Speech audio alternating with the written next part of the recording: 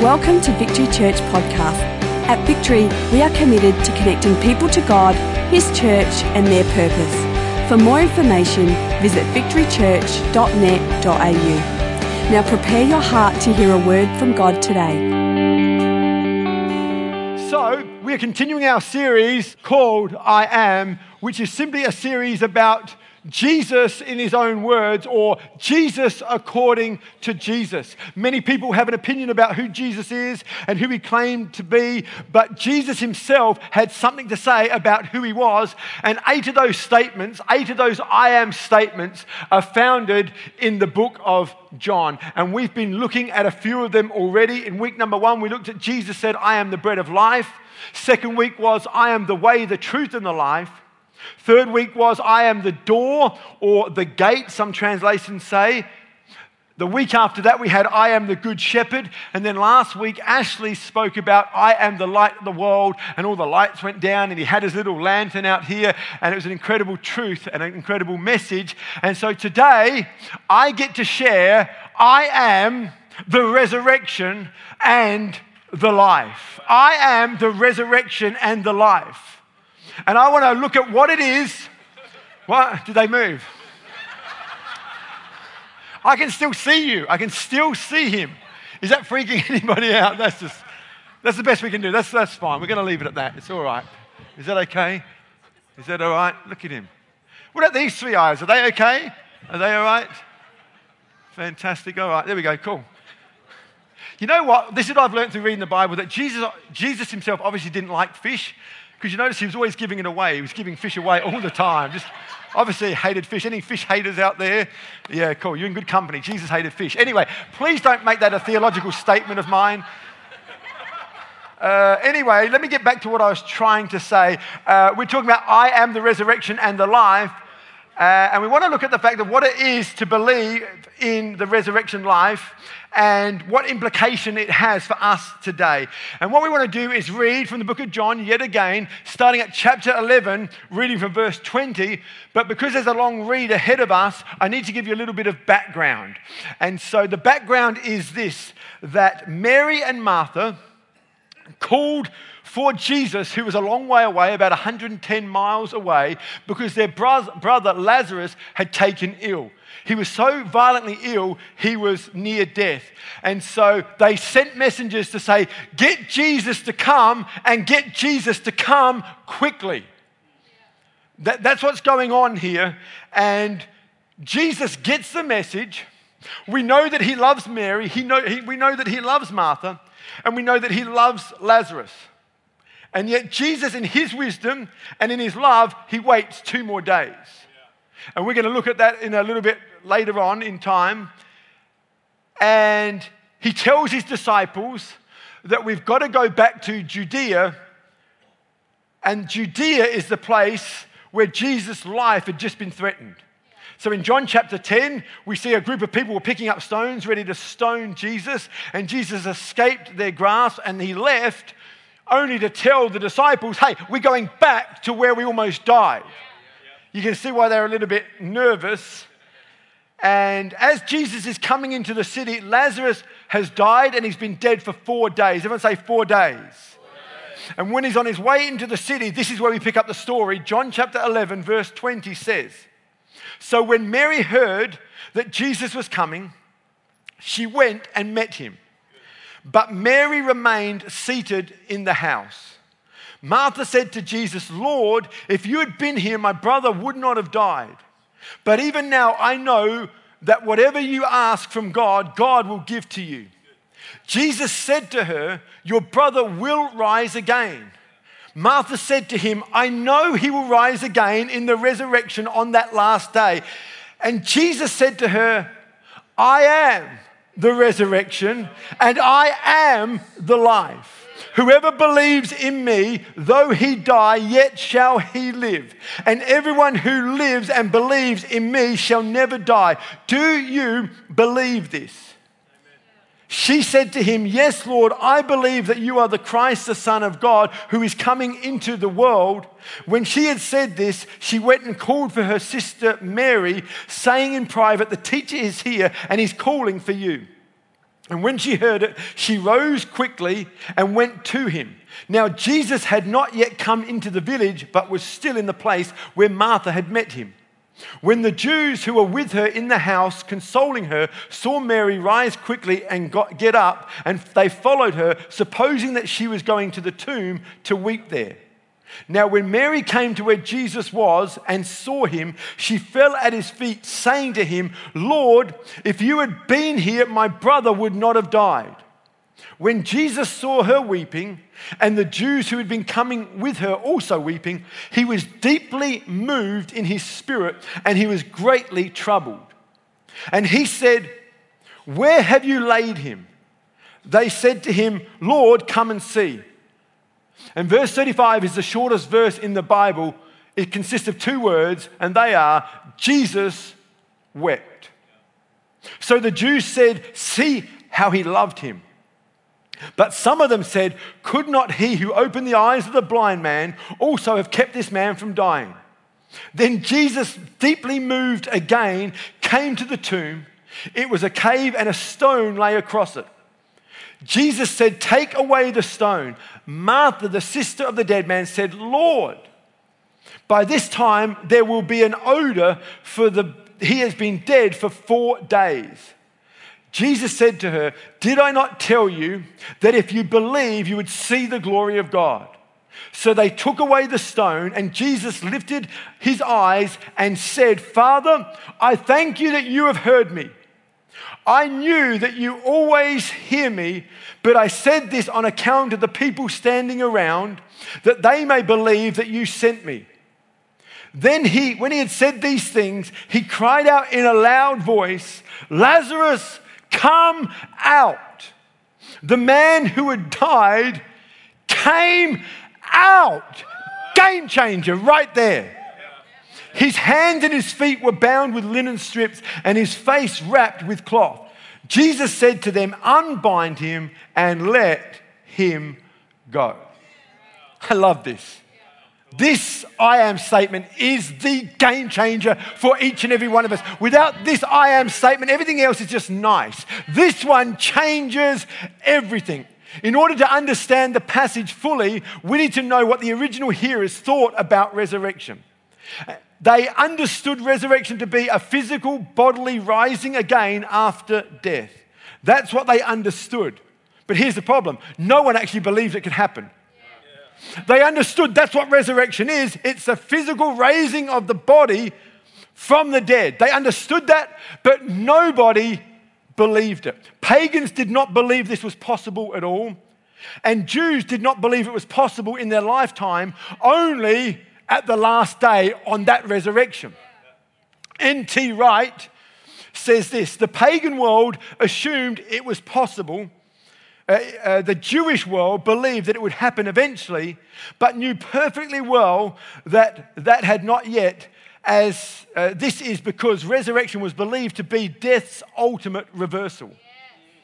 See, when Jesus said, "I am the resurrection and the life," what he was saying is, I am the reversal of death.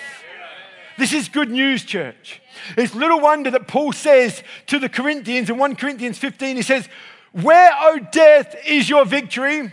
Where, O death, is your sting? The sting of death is sin, and the power of sin is the law. Oh, but thanks be to God who gives us the victory through our Lord Jesus Christ." Isn't that awesome?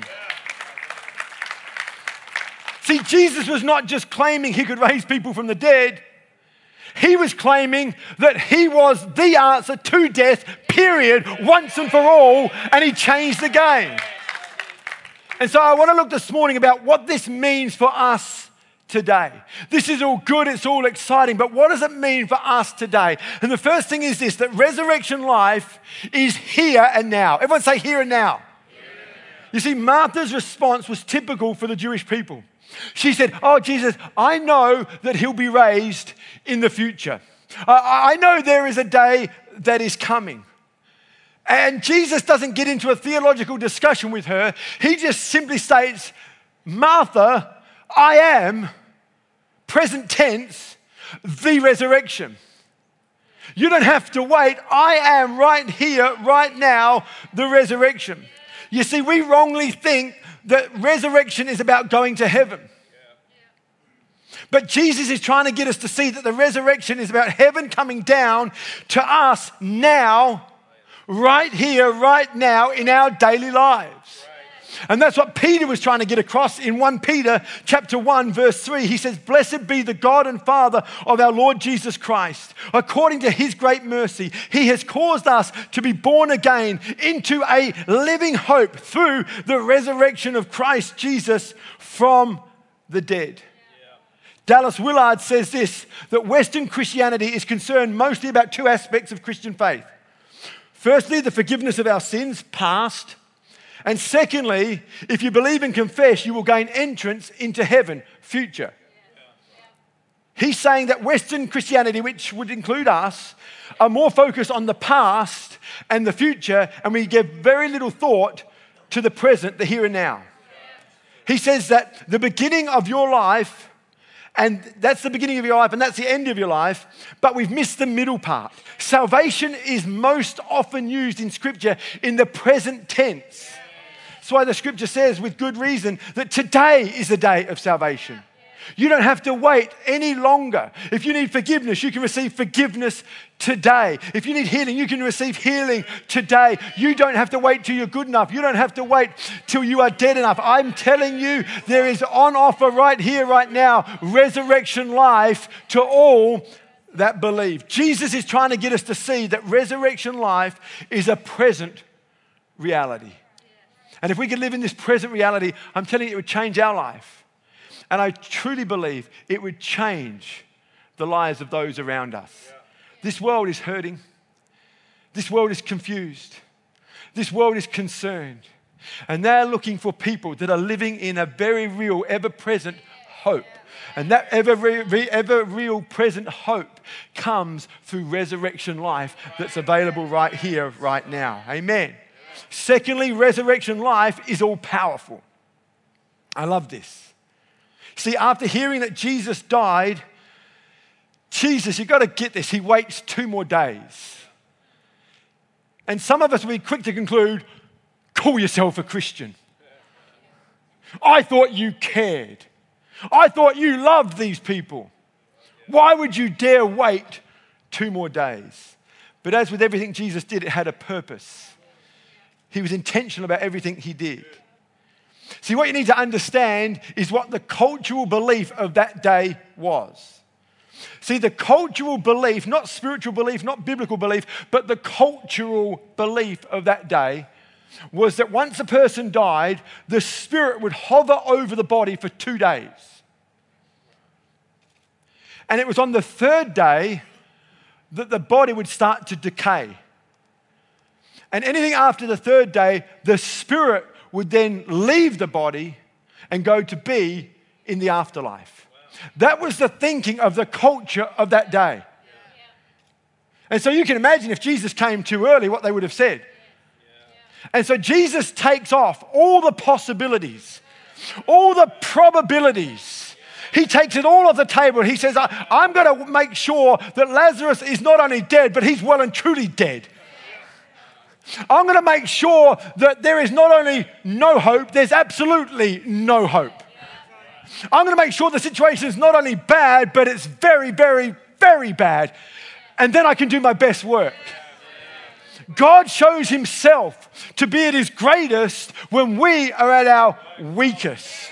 The God of hope shows himself to be the most hopeful when we are at the most hopeless. And that's what Jesus is doing here. And so after 4 days, there was no possible chance of resurrection. That was the culture of the day. And that's why Mary and Martha said, Jesus, you're too late. If you'd come 2 days after death, I mean, think about it. I mean, it's crazy. If you'd come 2 days, it would have been okay. But 4 days, it's too late. That was Martha's response. But Mary did something similar. She said this, and maybe you found yourself saying this, if only you came earlier, Lord. I can resonate with both of these women because I felt the same at different times. If only God. God, you're too late. Who's ever said that in a moment of weakness? Who's ever lost sleep with that thought, God, you're too late. It's 4 days.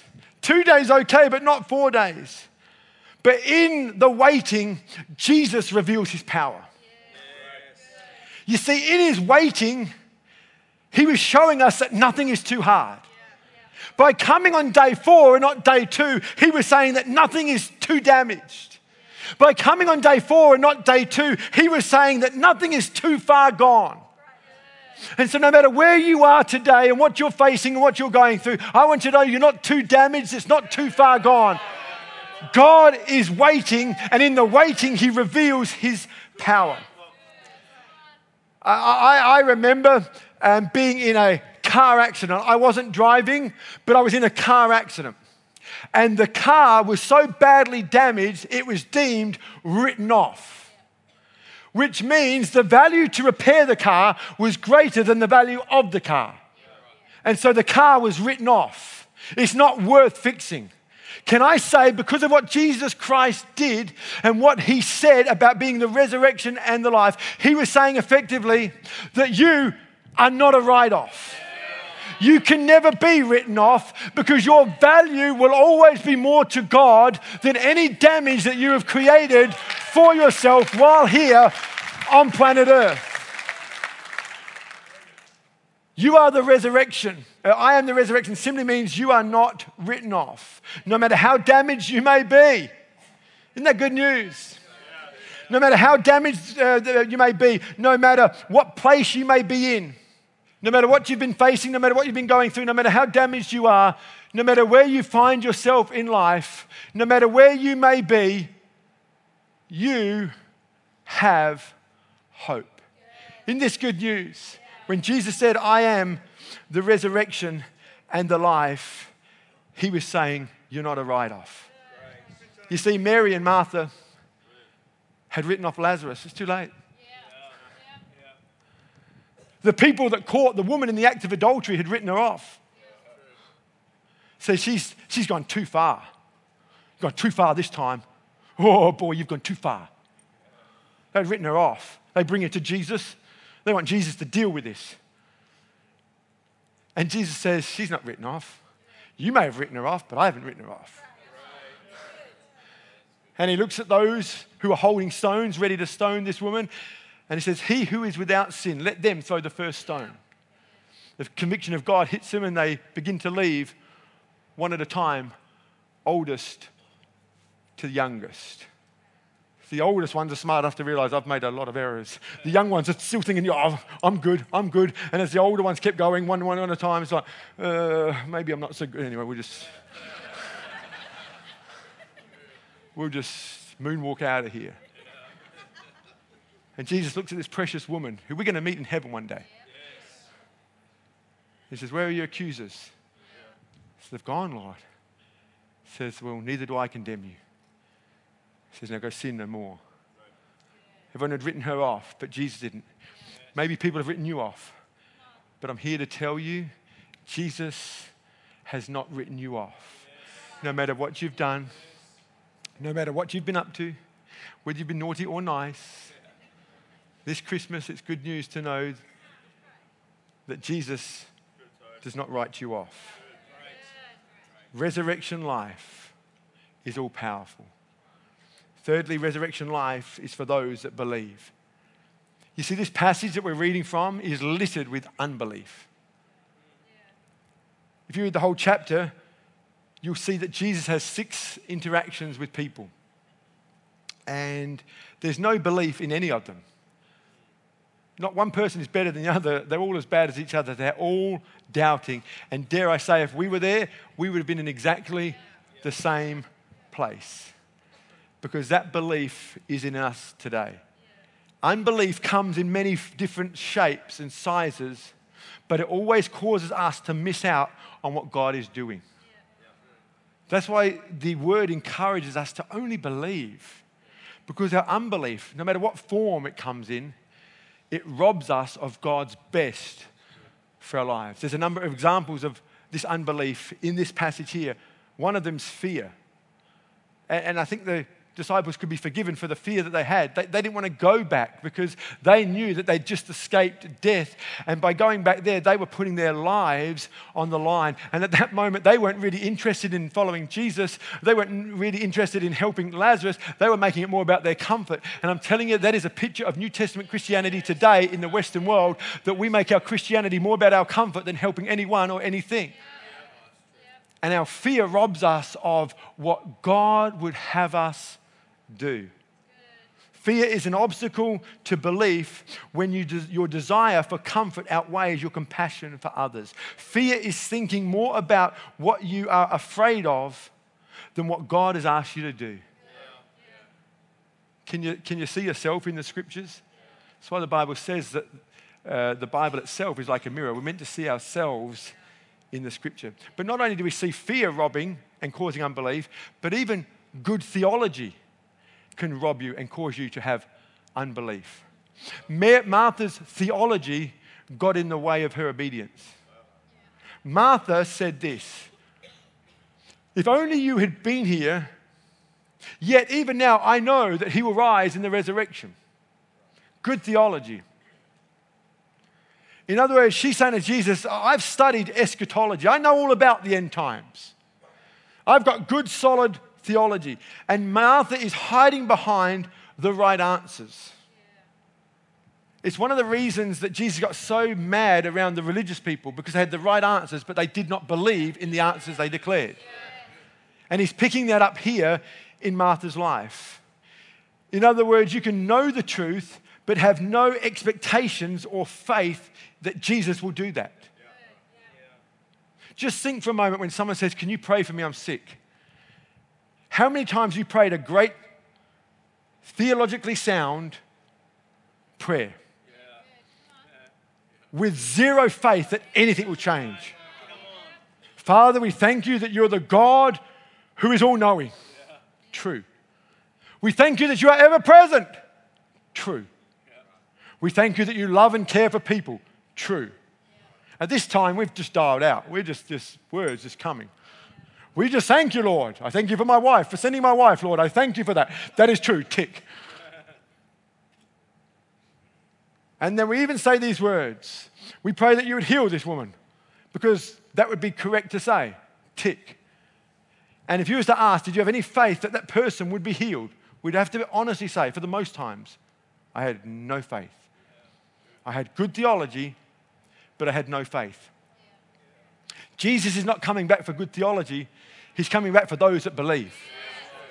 He's coming back for those that believe. John is showing us, the author of this book is showing us not only the illness of Lazarus, but the illness of those without faith.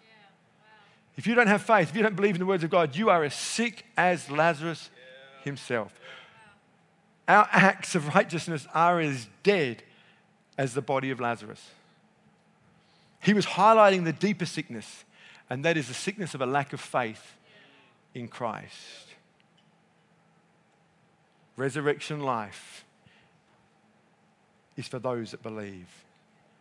And number 4, resurrection life moves us to action. Can we have the band come up? That'd be great. Resurrection life moves us to action.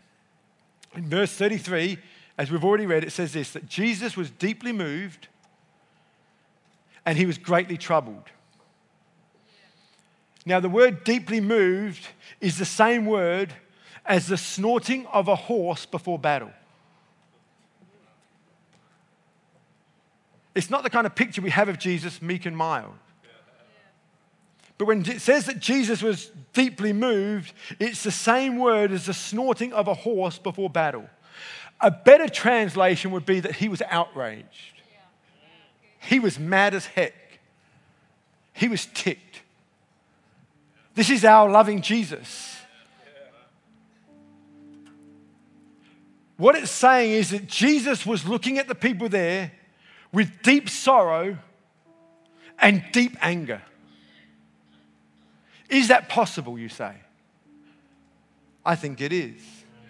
It's the kind of deep sorrow and deep compassion and deep anger that we experience when our child is playing in the middle of the road and a car's boring down on them, and you've got to go in the front of the car, grab the child and save them.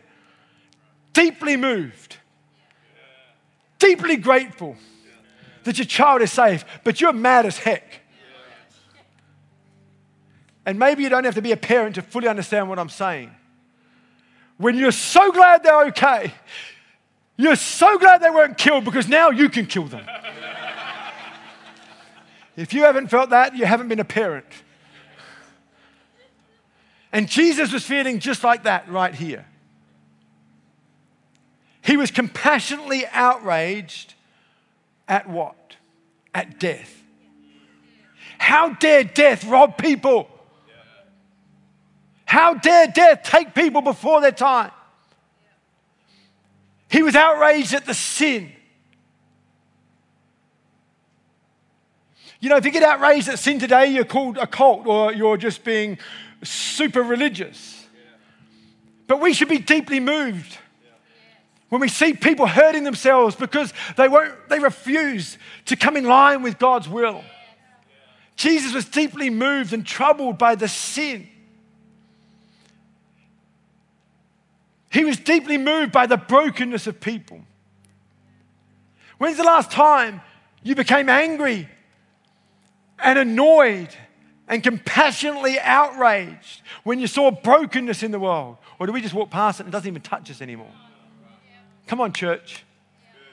This world is getting crazier and crazier by the minute. And our job is not to hide away or to give up. Our time is right here, right now.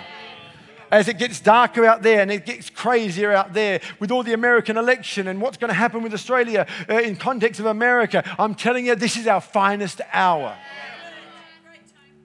And we need to be compassionately outraged more than we ever have before. Jesus has got us snorting in his nostrils. He's ready for battle. I mean, he's ready to do something big. He's ready to make a change. His next move is an absolute game changer. He's mad at the brokenness. He's annoyed at the lack of faith. There's no faith. In all the people that he's been spending time with, there's no faith. And he's compassionately outraged by that. And he's compassionately outraged by the religious games that people were playing. You see, back in the day, they had what they called professional mourners. And people would come and they would weep as professional mourners just to make up the numbers. And Jesus hates religion with a passion. And it's something that deeply moves me to this day. The religion when it's in me, the religion when it's in us in our church, it deeply moves me. But let it move us to the place where we recognize it so that we can move away from it.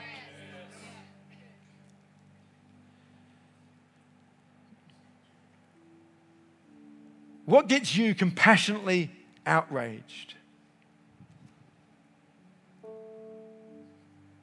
See, compassion with outrage is just passivity, and there's a lot of that in the church. Compassion without outrage just equals passive. And there's a lot of that. But outrage without compassion just breeds hate, anger, division, and blame. It's not one or the other. It's a both and. It's the kind of anger that this young boy David had on the battlefield when this 9-foot-plus giant dared defy the army of the living God. And David was deeply moved. He was compassionately outraged. He looked at the people that were in fear. He had compassion for them. But he was outraged at this audacity of this 9-foot giant dared defy the army of the living God. Are you kidding me? And in his heart of hearts, he said, I'm going to knock his block off. And so he picks up some stones. And someone says, if you're going to go, you better see the king first. I'll go see the king. What do you want? Puts all this armor on. He tries to walk around with this armor. And he says, I can't do that. That's weird. I just, So he takes the arm off and he goes and does what he does. And he goes and knocks the giant's block off. And cuts his head off. And it's just such a cool story. Don't tell me the Bible's boring. But what moved him? Let me tell you this. I'll tell you what didn't move everyone else. Fear. Intimidation. Not my problem. I can't do anything. That's what doesn't move. You've got to ask yourself this, not what moves you, but what's not moving you. What's not moving us? We have an incredible opportunity. We all have family and friends who are not walking with God. Do not know about this resurrection life that's available to them. And we have an opportunity. We have an opportunity to make a difference. But sometimes we only move when we get mad enough. This notion that Jesus was meek and mild and just loved everyone. Yeah, love hates evil. Love doesn't tolerate certain things. I love my kids, but if they're rude to my wife, God help them. If my kids are rude to my wife, I'm showing no respect to my wife or no love to my wife, just letting it happen. But I love my kids, I'm going to tell them off. Are you kidding me? Love hates evil. And Jesus modeled this better than anyone. And all of us fall short of this incredible standard. Jesus is our example. He is our model. He's our model as to how we interact with the brokenness that we see in our world. And it's from this compassionate outrage that it says he said in a loud voice. So cool. He's so mad. Lazarus, come out! I imagine those would have jumped. They would have jumped when Jesus spoke, and then they would have jumped when the dead guy came out. Just like, it would have been a double scare.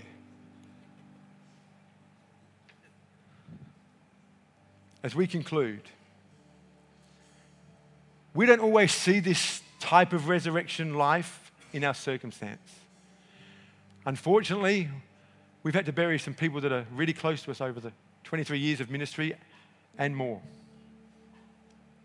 But I want you to know it's not because God is not compassionate enough. God is always doing something more. If things don't go according to the way we thought they should or that they would, know this, that He's doing something more. He wants to take the dead places out of our own lives and not just our circumstances. See, there's a lot of dead things in us. And so sometimes it's not the resurrection of a dead person, it's the resurrection of things that have died in us. The lukewarmness that's crept in. God wants to bring a death to that. God's specialty is bringing life to dead places. See, the story of Lazarus is really a sign pointing to another well-known tomb. The author of John, which is John himself, skillfully crafted this message, and it was all pointing to another tomb. It wasn't pointing to the tomb of Lazarus. It was pointing to another tomb. That in just 6 days' time, from the rising up of Lazarus, there'd be another tomb that would be emptied. And it would be the tomb of Jesus Christ himself. And all of this happened to point to the empty tomb of Jesus.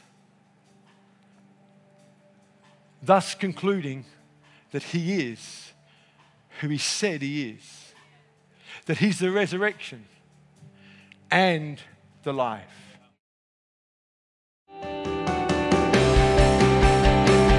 Thank you for taking the time to listen. If you have any questions, please email us at admin@victorychurch.net.au.